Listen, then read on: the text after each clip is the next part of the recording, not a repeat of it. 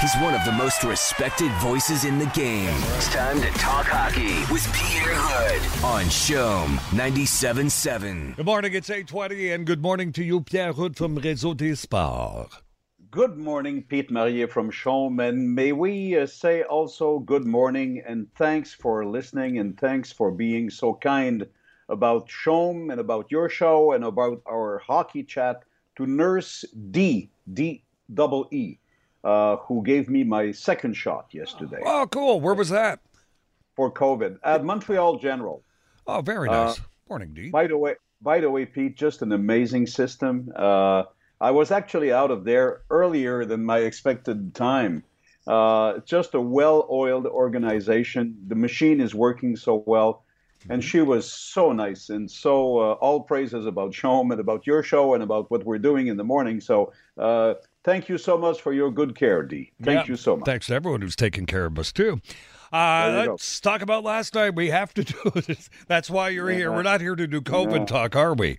4-1 losers the Habs were last night. They plain and simple collapsed through the first period last night. You could see it happening before your eyes. And they came out of the gate fighting, too. It looked pretty good for a couple of minutes there, Pierre. They looked pretty good for almost half of the period, Pete. But, it's easy to say in the next morning. But I had also this question while watching that game and watching that energy and watching that confidence they were actually showing. At one point, it's a much better situation if you score at least one goal.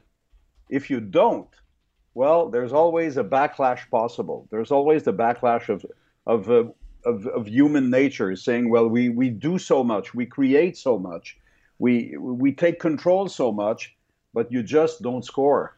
And when that happens, momentum can actually change gear. And that's what we've seen last night. We've seen the momentum change for various reasons. The first reason, of course, was Marc-André Fleury's performance. I think that Marc-André knew the immensity of that challenge he had for that first game at home. He needed to kill as quick as possible all the bad vibes, all the bad predictions about his capabilities against the Habs. And I think he was, let's put it this way, he was the best goalie on the ice last night. Sure, and he proved a lot of people wrong, too. Another thing we have to factor in, Pierre, is the lack of discipline. On behalf of the Habs, that definitely killed the momentum as well. Yeah, although, Pete, there are no official power play goals last night, you're so right. It was just a momentum killer. The 3 in a row they got as of late in the first period for Philippe Danault, which could be questionable, but overall officiating did not dictate the outcome of the game last night. So Danault, Sherratt for delay of game, then Joel Edmondson for slashing. Those 3 in a row were actually very tough, and the Sherratt penalty combined with the residual of Danault penalty opened the door to goal number 2. That second goal from Alec Martinez, I think, was huge. It was a big killer for the Habs. It sure was. And a tough game last night for Jesperi Kotkaniemi. In particular, let's look at what he did in the face-off circle last night. He lost a bunch of them, and those were key face-offs too a couple of times, Pierre. You're absolutely right, Pete. I mean, overall, the percentage is good. It's 56% against the best face-off team in playoffs. So you look at the number this morning and you say, hey, where's the problem? Well, the problem is that how about the 44% that you didn't win? And some of them were key face-offs, especially on the first goal when Nick Suzuki missed his own assignment. This was a killer, right? Yeah, no, it sure was. They were way out of sync on that first goal. You could see that. You're right. You could see that, and then it was a tough night overall for Kotkaniemi. He actually took only 5 draws, but it's the face-off circle that was tough. Yes, for sure, for him and for the other centermen in key situations. But it was also the decision making. And, this is how you can see he's missing experience. He is missing having been around. And Pete, you saw it quickly. The the Golden Knights are not the Jets, and they're not the Leafs. They have such a different style of hockey.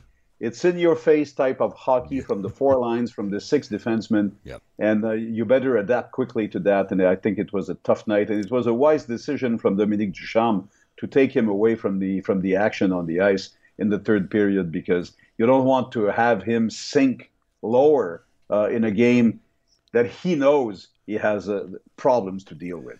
You know, and you couldn't help but think that the Habs there on the blue line, Jeff Petry's absence was, it was big in that first game last night. And, you know, they might have had a domino effect on the other defensemen as well. They must be thinking, God, I wish Petry was out here with me. Yeah, especially when you saw how dominant the defensemen were for the Golden Knights. Yeah. I think last night's game, Pete, was showed how important Jeff Petry's absence is. And the domino effect you're talking about is so right. Because all night you see Ben Chirot trying to do too much. Yeah. And you see Shea Weber trying to do too much. And then you have to have some sort of a different dosage for the use of the other defensemen. I mean, Alexander Romanov looked pretty good on some shifts, looked a little bit missing experience on some other shifts. The same for Brett Kulak. And Eric Gustafsson, you've got to use, you got to put him on the ice in wise situations. Yeah, power play, for instance. Yeah. Well, let's talk about power play, most of it, or offensive situations. Yeah. So the domino effect with Petry missing is just huge. Let's hope he can be back on Wednesday, if not on Friday in Montreal, because you need him in the equation for sure. We were talking, 24 hours ago about the what was the pregame show going to be like, in the 18,000 people in attendance, and I think we were both right, Pierre. The ambiance was just electric last night. And sometimes that works for both ways. You have to think, though, that the home team really benefits from that, though, when the crowd is behind them. On the long run, yeah, you're right. Even the newlyweds from Canada were not enough. Yeah, I know. There's apparently a lot of Montrealers. My brother Bobby was at that game last night. And he said, is that so? Yeah, and he said he's never heard a PA system. He's been to a few games in other rinks. He's never heard a louder rink than that. And he's been to the Bell Center a number of times, which we all know can get very loud as well. He said it was crazy last night. Yeah, to start with that PA announcer. Exactly. I was missing Michel Lacroix's balanced way of announcing goals last night. Yeah. Isn't that a loud mouth, Pete? Yeah, he is, actually. And you know what? But you're right. I think the Habs were full of energy because of that to start the game. But if you let the home team take the lead, and if you dig yourself in a hole, well, that crowd becomes a heavier burden. I understand what you're saying. Yeah. Well, then one bright light last night, too. Cole Caulfield getting his first goal in the playoffs last night. And it was a beauty, too. Beautiful wrist shot. He's so good at those.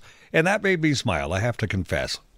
Yeah, and it was nice to see the parents, right? Yeah. I watched that video when it came in this morning, too. They were overjoyed. Did you happen to notice that in that picture, in that video, there's a former Habs who's sitting in the loge with them? Did you see that? Yeah, well, Pete, you know me. I mean, I can't stop calling the game and work even when I'm at home. Yeah, okay. And I was sitting at home and saying, "Come on, guys! Yeah. Come on, guys! Just realize this is Brian Savage." There you go. Sitting near Cole Caulfield's parents. Yeah. What a great guy! I had the privilege to call most of his games, so yeah, that was quite interesting to see that he was there. And watched this. So good moments for parents. It's always refreshing. And there's another check in the checklist, Pete. Goal in playoffs. That's done now. Yep. And let's move on to something else. And I'll tell you what. Every step of the way, this young man shows he belongs more and more to the NHL. And it won't be even a question when comes training camp in September. Oh, absolutely not. No, the future is bright, I think, for Cole Caulfield. Pierre, that's it. You're going to enjoy a day off tomorrow. We'll get you back here after the game, I guess, on Thursday morning, eh? Absolutely, and let's hope we have a different outcome to deal with on Thursday. Espérons que oui. Merci, Pierre, et bonne journée à toi. Thank you. Salut, Pete. Same here.